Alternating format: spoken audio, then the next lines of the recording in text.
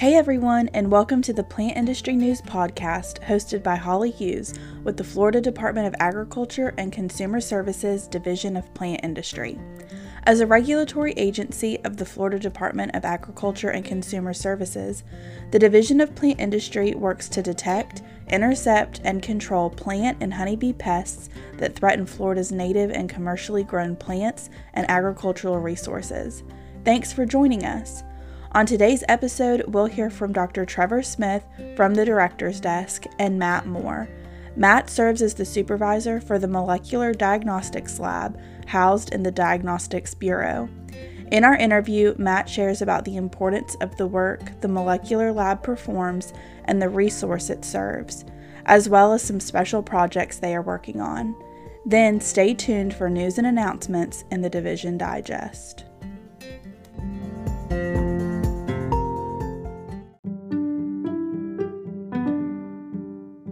From the Director's Desk with Trevor Smith.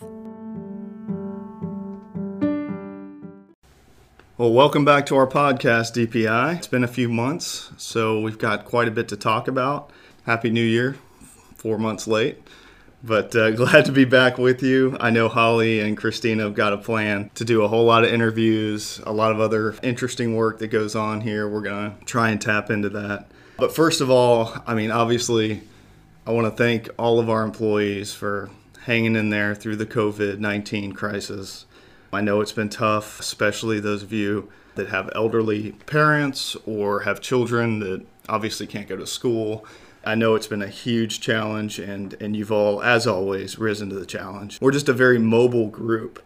I think all these years of dealing with emergencies, dealing with fruit fly programs, we have over 500 laptops in this division. That's more than any other division by far. And part of that is because we have to pick up and move to wherever the emergency is. So we were actually positioned fairly well to deal with a situation like this. Those of you that are teleworking, again, you're doing an awesome job. We haven't had I can't think of a single complaint that I've had from industry through all this. Everybody is still getting what they need. We are essential. We're part of the food chain. We're part of agriculture. So those folks are still growing, and they need us, and they need what we do. We've had several new Continental records pop up in this time, so our inspectors are still doing a great job of keeping their eyes open. Our scientists are doing a good job of IDing these things, and for us, the job goes on. So thank you very much. We're sounding like at this point, this is leveling off a little bit around the country, but who knows how long we're going to be under these conditions. And the fact that everybody's been able to hold this together and continue operations as effectively and efficiently as we have is just a testament to everybody in the division. So thank you. Obviously, any new updates, any changes in office operations or social distancing and all the things we're dealing with, we're going to distribute that to you immediately. So as for updates, probably should hit the biggest one, which is hemp. So we've been talking about this for the last year and a half. Well, it's happening. We actually, not only did we have the funding we needed, we actually got it in this budget, but we are actually at this point a few weeks away from the program going live. So what does that mean for DPI? Well, I think you all received an email from Brian Benson at one point, those of you that may be involved in this. Kind of what does this mean for DPI? And without going into too much detail, because we have discussed this before, it's going to involve us basically licensing people to grow hemp. And there's going to be several different divisions involved. AES has got a part of this. Food safety's got a part of this. Ag law's got a part of this. Licensing's got a piece of this.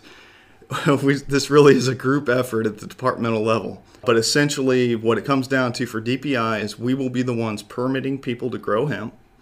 Obviously, any kind of pest and disease issues we're involved in with that, mapping those locations, making sure that there's no volunteer plants growing outside of the designated area, and of course, working with them when it comes time to harvest and helping them get their plant material off to a lab for THC testing.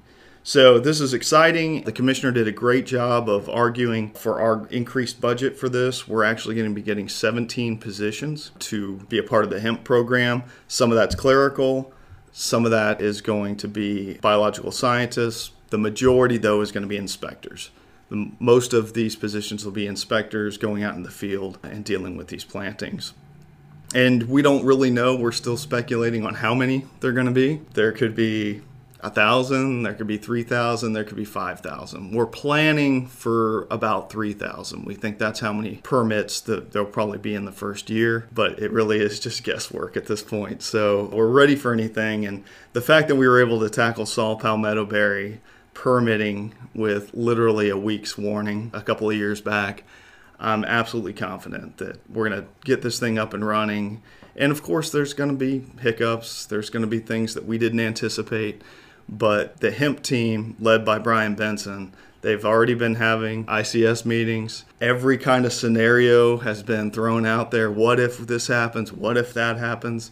And of course, being the commissioner's signature program, we want to make sure in this first year that we get it running as smoothly as possible. But any new program, we're going to find out things that we didn't even anticipate. But I'm confident it's going to go really well, and I'm excited about it. So that's the hemp update. We also have a large eradication program going on around the state right now, the lychee mite eradication program. So currently, for those of you keeping track, we have 2 eradication programs that are current. We've got the giant African land snail program going on in South Florida, and we've got the lychee mite eradication program. So far, we've actually, in the way we're dealing with this, I gave an update a few months back on the podcast, but for those of you who might not have heard it, to deal with the lychee mite, we actually have to go into an infected tree. We have to heavily prune it, so you have to pretty much defoliate the entire tree, and you have to treat it with sulfur. And then you have to come back and retreat for up to 5 to 6 retreatments every 2 weeks until you've knocked out that population. All of that plant material, we have to witness it being collected, brought to a landfill, and buried. So there's quite a bit to the process. It's quick, and we're actually contracting this out to companies that do this all the time in citrus and avocado and any kind of tree trimming businesses that we can find in the areas. And they can move fairly quickly, but every T has to be crossed and every I has to be dotted because these are mites. I mean, it's hard to make sure you get every single one of them. You really have to follow the SOPs to the letter. But it's going really well. Steve Hildebrand has been leading the charge on that. We've already actually cut and treated over 350 trees, and that's in Miami-Dade, Palm Beach, Martin, and Broward counties.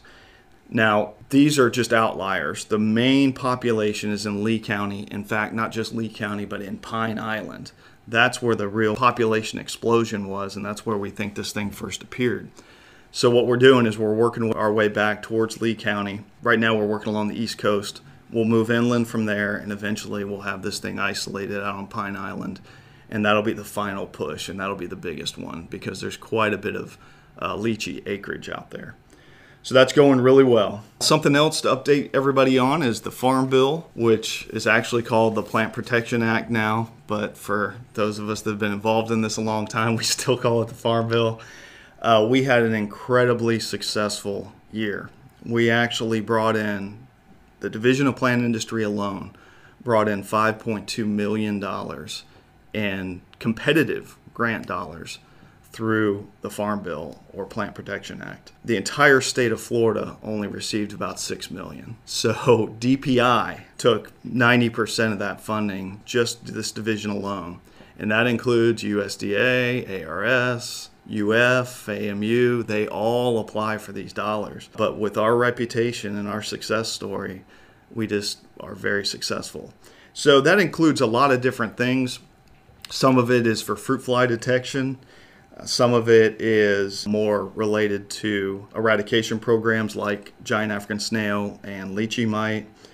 We also have honeybee surveys looking for different diseases and pests and honeybees. We've got our detector dogs. There's a lot of outreach programs that are funded through Farm Bill. So it's a pretty diverse list of projects that we actually have funded through the Farm Bill.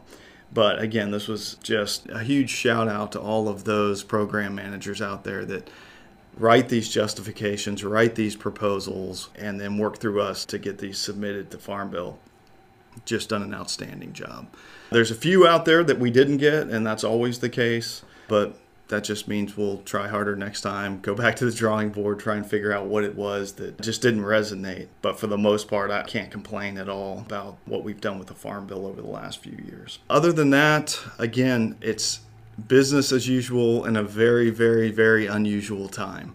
So we still have inspectors going out there doing their thing. We still have our folks out in the citrus groves doing their inspections and certifications and getting compliance agreements signed. We're still checking fruit fly traps. And here at the administrative level, we're almost in the fourth quarter of the fiscal year. So now is kind of the time where we start to really take a look at the budget and see where do we have deficit or where do we need to spend money.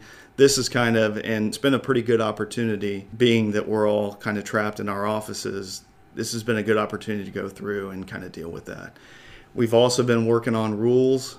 Again, not very sexy, but it's very important.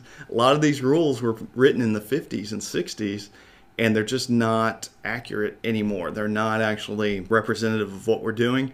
So again, it's something that's always been on our list to do. We just haven't been able to get around to doing it. So that's something else that's being done in offices right now, is updating those rules. I think that's all I'm going to go through today. We'll be back next month. I know it's been a couple of month hiatus here, but we'll get back to the monthly podcasts and keep everybody informed as to what's going on.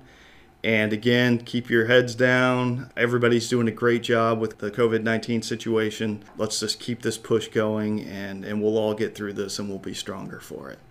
So thank you, everybody, and I'll talk to you next month. When you travel, by land, sea, or air, ask, can I bring it? And declare agricultural items. With your help, we could safeguard natural resources and protect the food supply from invasive pests and disease. Whatever your destination, enjoy the journey, and remember, don't pack a pest.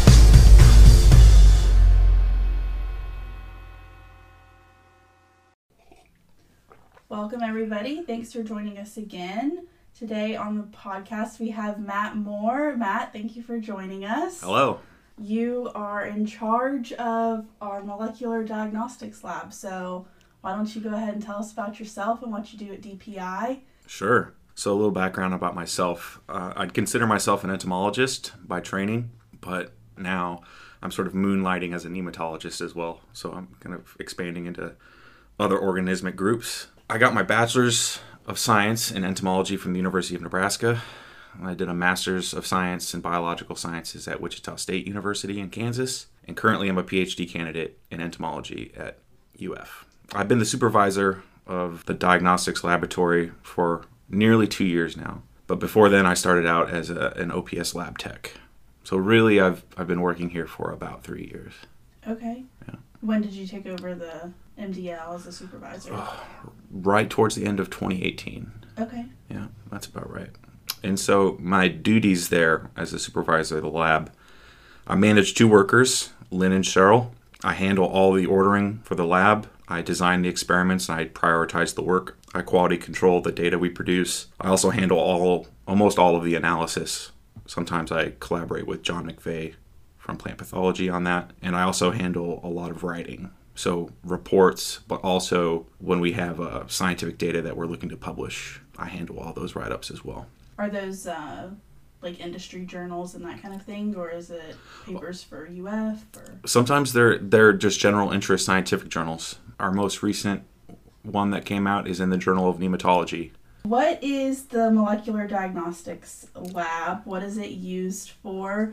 We've had a couple of different entomologists on the podcast, and so we've talked a lot about ENPP and the Bureau itself and kind of all of the ologies and what they're responsible for.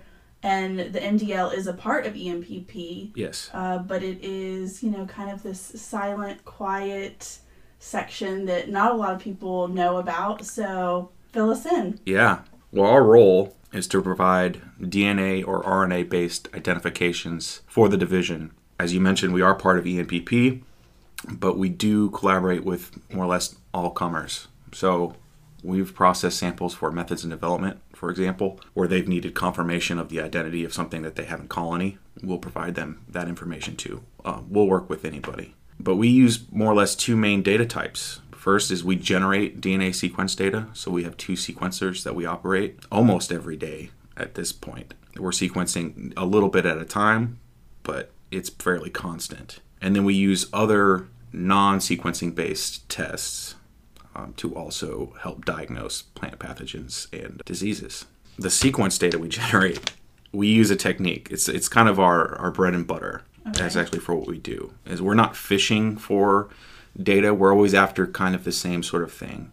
It's a technique called DNA barcoding. And the premise here is that across different organismic groups, there's going to be some genes that are conserved enough where you can do the biochemistry to sequence them easily, but they evolve fast enough that hypothetically most species will have a unique sequence, in a sense, a barcode. So if you get the sequence, you could confidently identify the species based on that sequence if you had no other information. This target gene, the DNA barcode, varies between groups. In animals, it's called CO1, that's the abbreviation, and we're almost always working with arthropods. Insects and mites are what we've been doing for this technique.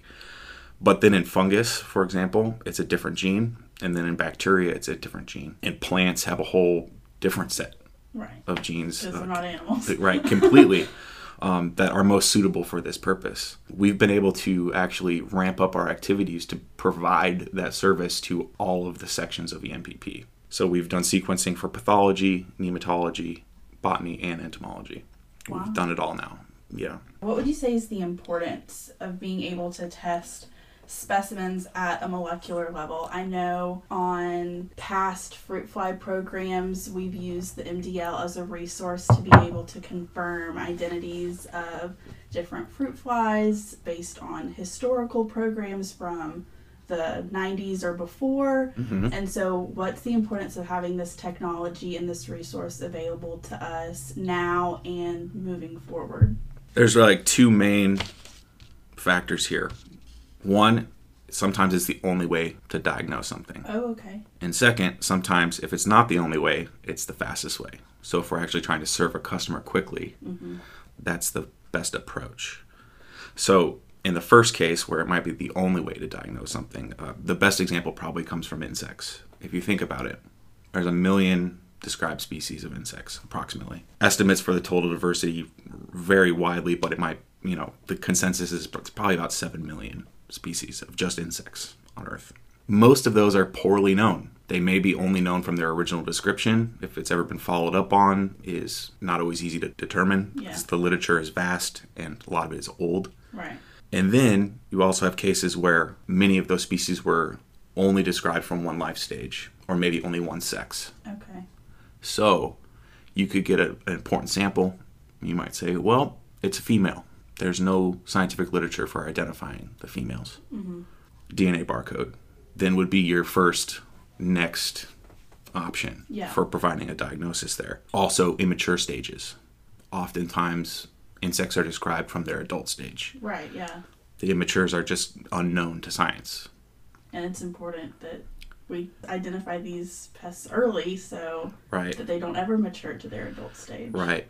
Or sometimes that's just what you commonly encounter because that might be the life stage that's important economically versus the adult, which maybe isn't much of an issue. There's analogs in these other organismic groups as well. Plants, for example. I think probably for native North American flora, there's plenty of identification material that the botanist can use to identify native plants. But then if you had something exotic that they were trying to identify where there was a little bit less information, again, they might need to rely on a flower or a part of a fruit or something might be the diagnostic character for that species. Mm-hmm. And if your sample doesn't have that, well, then where are you left? Yeah. You need genetic information. And then beyond that, bacteria and fungus provide another example where much of the older literature relies on biochemistry, and you'd have to put samples through a whole battery of selection tests to sort of whittle down the identity.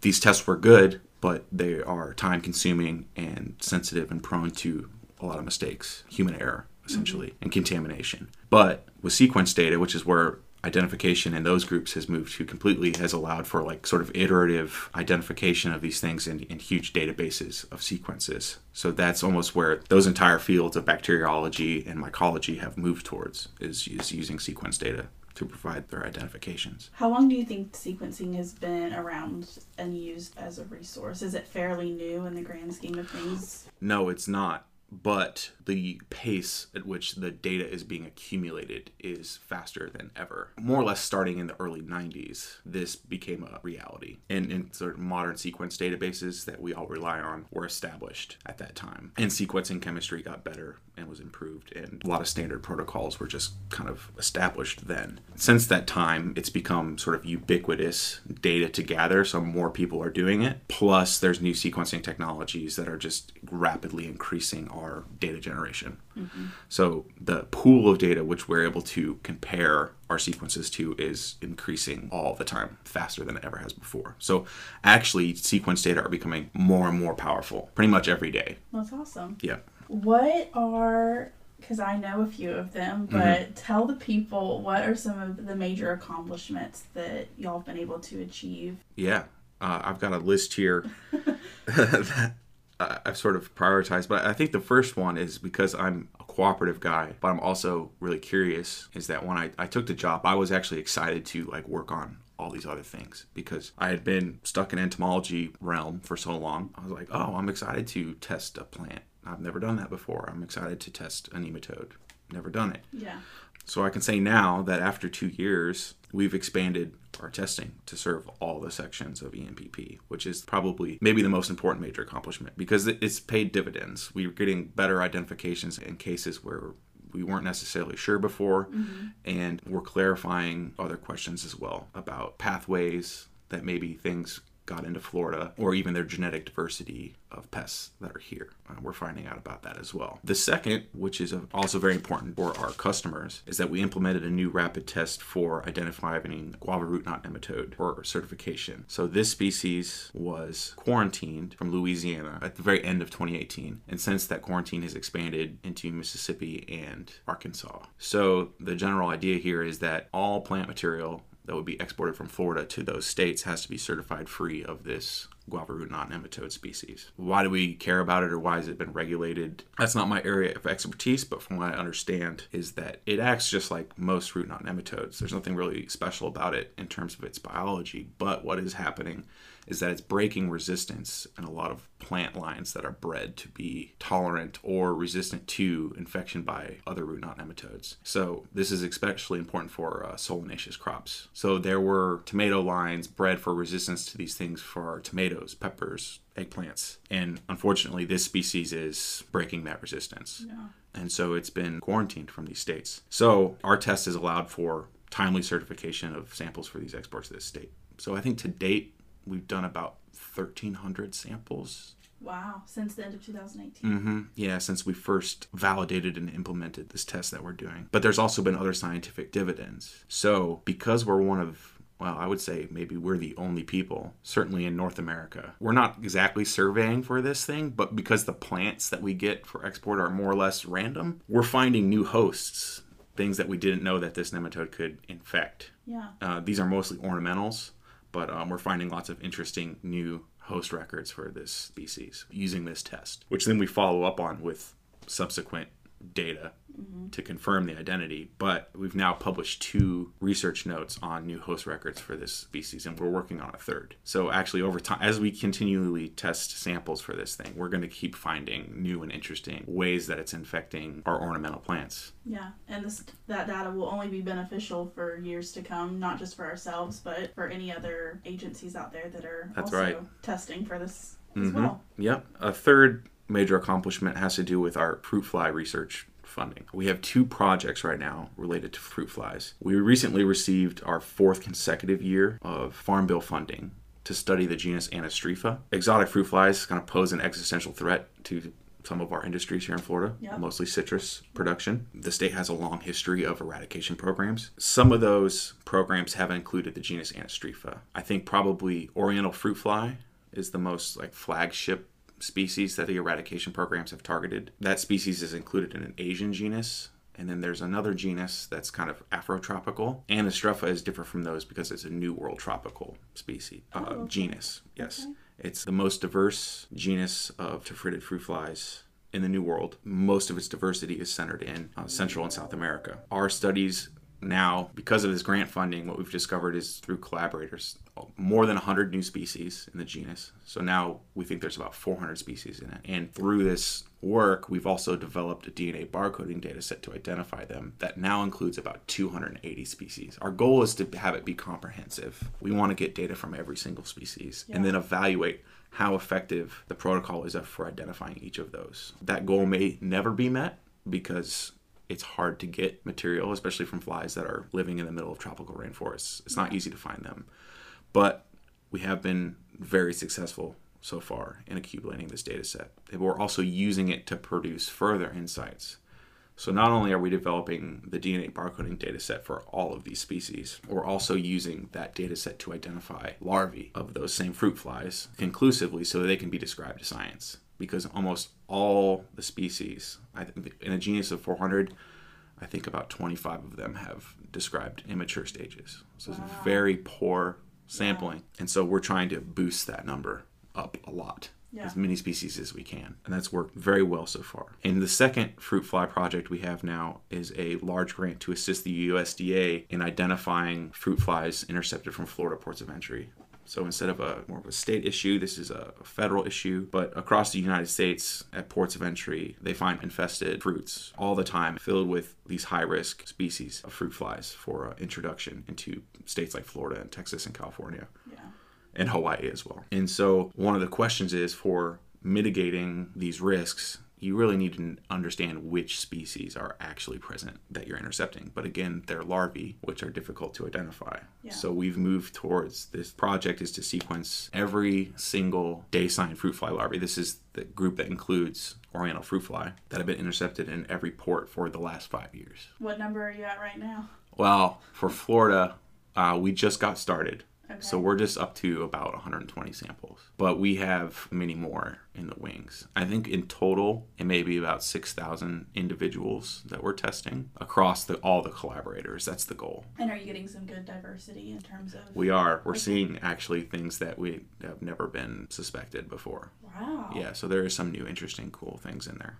We only service samples that come through the division. I mean, if USDA asks us to, then we will process their samples, but we're not actively running those tests for them. Is that right? Yeah, this is just a special cooperative agreement between us for this project. Yep, it's a very specific thing. What do you enjoy most about your work? Well, the diagnostics lab is in a great position to stay excited because I think by definition we get the most interesting samples that come through the division. They're the most difficult cases, basically. So it's very gratifying to be able to help identify something that would otherwise kind of just languish or not be possible. So that's very gratifying. And then also, because I love biology, I've been able to expand my skills to work on all these different groups, which I would never have had an opportunity to do before. That's definitely what I enjoy the most, is the diversity of work that we get to do. And it's also its importance because it is helping. You can't get bored whenever you're working on all of the different categories that our division touches. Right. And, you know, of course, everybody really enjoys what they do here whenever they're scientists because that's, you know, their thing. So you get to experience all of it. Why don't you walk us through what your typical day is in the lab? You and your staff, you know, I'm sure are processing hundreds of samples a week. So what's kind of your routine? What process do you go about getting all of these tested in a timely manner? Yeah, the first thing that I typically do when I walk in the building is we run our sequencers overnight. So the idea is that we could put those samples on the sequencer at the end of the workday, and in the morning it's finished. So typically I walk right in, I pull the raw data off the sequencer, and then I have something to work on right off the bat. So I'll go through and assemble those data and try to provide IDs based on those sequences right away. And then after that, I can prioritize the work because maybe sometimes if the quality of the data wasn't very good, I know that those experiments need to be repeated. After I look at those data, then it's moving on to the next new things for the day. So we always prioritize certification samples first. So whenever we get something from apiary inspection or from the nematologists, or oftentimes other urgent regulatory samples. We work on those first. And the first step, of course, is to extract DNA from the samples. So we have a few different protocols for that. Some are faster than others, but they have trade-offs. So the fast ones, you save time, but the quality of the extraction is diminished. So it might be good for one application, but not as good for others. And then we also have a slower technique that you kind of have the opposite situation where you have a sample that is more pure. It will last longer. It will hypothetically work better for more applications. But then again, you're spending a day on it instead of a couple hours. And then once DNA extractions are complete, then we move on to the other experiments, which are always a PCR reaction. Either a qPCR for the rapid diagnostics tests or building a DNA fragment moving towards sequencing. We also try to keep the lab moving. So while we're doing this, the division of labor is such that we can do all of these steps in the same day. So it's like we'll take some samples from the day before, and those may be being prepared to go on the sequencer. Meanwhile, other samples are being extracted and PCR'd for the next day of sequencing. So it's all happening at the same time. And that's why I'm so lucky to have great employees that work under me, because they're highly organized and motivated. And so we're able to maintain this wheel is always turning. Yeah. We're never really stopping to focus on any one step in the process. We're able to manage all of those simultaneously. That's awesome. And then, if I'm not writing or doing a report or crunching data, I will also jump on the bench and do kind of the wet bench work. Though it's rare for us to need to do that. But sometimes we are so busy that all three of us will be pipetting at the same time and bumping into each other and spinning centrifuges, and it does happen. Are the machines loud? No, there's a couple things that are loud. We have an apparatus that pulverizes samples as part of the DNA extraction process. That's the loudest thing. Yeah, otherwise they're pretty quiet. What sample size do you need? Like, do you need the whole specimen, or can you just extract DNA out of a wing? What kind of sample size do you need for it to be effective? Yeah, we can tailor that to the scientist's needs. So the answer is we don't need the whole specimen for sure. We can use just a small part. And actually, this is desirable. There's a concept for molecular biologists, a voucher sample. More or less a specimen that both exists mostly intact but also has DNA data associated with it is the most powerful type of info that you can have. So you can have a sequence associated with a phenotype, essentially, of an organism. So oftentimes, if we have something very rare, maybe a new continental record or something, we want the DNA sequence data, but we also really want to keep those specimens. So we try very hard to not destroy the whole thing. Okay. And so there's a few ways you can do that. You could just take a piece of tissue from it, essentially dissect it a little bit, and then maintain the rest of the specimen. Or, in the case of small specimens, we do like a whole body non-destructive extraction, where more or less you just soak the entire individual in the extraction buffer, and then you do your best not to disturb it too much as it digests. And then at the end of the process, you actually just take that specimen out, clean it up, and then you'd have the whole thing left, basically. But yeah, you don't need a lot of input. If you have a very optimized protocol, you can deal with very small amounts of DNA, and it will still work. That's probably ideal for specimens that are being trapped in Jackson traps and that kind of thing, where there might be some other debris, and so you don't have the whole specimen there. You just have part of it. I'm sure that really helps. It does. It would be possible to test, hypothetically, even things that are traces of a pest instead of the whole thing. For example, insect frass. Like maybe you ran into a case where you suspected there was a pest there. Maybe the insects are gone, but it left behind its waste or some other artifact of its feeding. It's possible that you could take that sample and still get usable DNA from it. Interesting. Yeah, it's almost like a forensic type application. Yeah, I mean, it sounds like it. Yeah. Your success where these types of tests is always dependent on having a good quality template to start with. Sure. So your success is going to be lower in those cases. Well, thank you so much for joining us. Is there anything else you want to add? Most of our sequencing activities have been centered around what's known as Sanger sequencing, which is sort of the original way that DNA was always sequenced. It's slower but it's very good for diagnostics because the quality control on it can be very high, and it's easy to evaluate your confidence in a sequence with limited data processing capacity. We do have what's known as the next generation sequencer here, a platform, but it's an older one that we're moving away from, but we recently got a new, smaller one that we're going to begin doing experiments with. And the advantages of this platform is it produces way more data. It's more expensive to operate, but the price per amount of data that you get is greatly reduced. And it should allow us to detect things that we wouldn't be able to detect otherwise.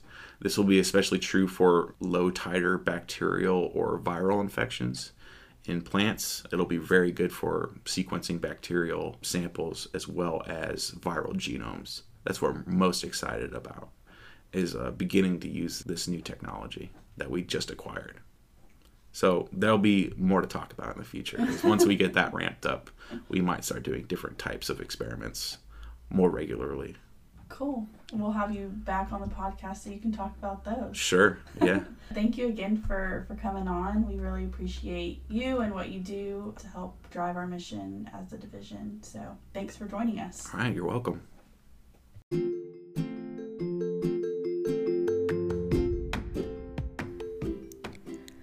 Feeling restless and need an activity to do while staying at home? Show your garden or landscape a little love. Check out our latest blog post for helpful tips and ideas. Blog posts cover a variety of topics and are posted regularly at fdacsdpi.wordpress.com.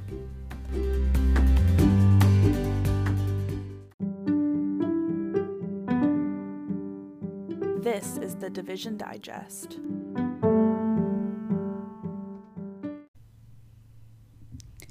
It is a pleasure to welcome Justice Diamond to DPI as the new Geographic Information System Technician with the CAPS program.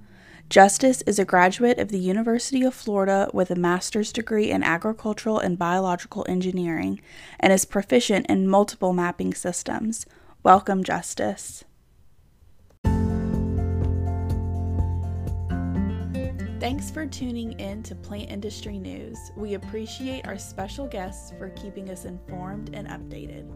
Follow us on social media at FDACSDPI. Be sure to subscribe and rate us wherever you listen to podcasts.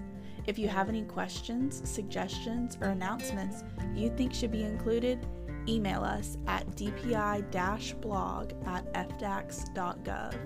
This podcast was produced by Holly Hughes. Don't bug us. We'll have another episode next month.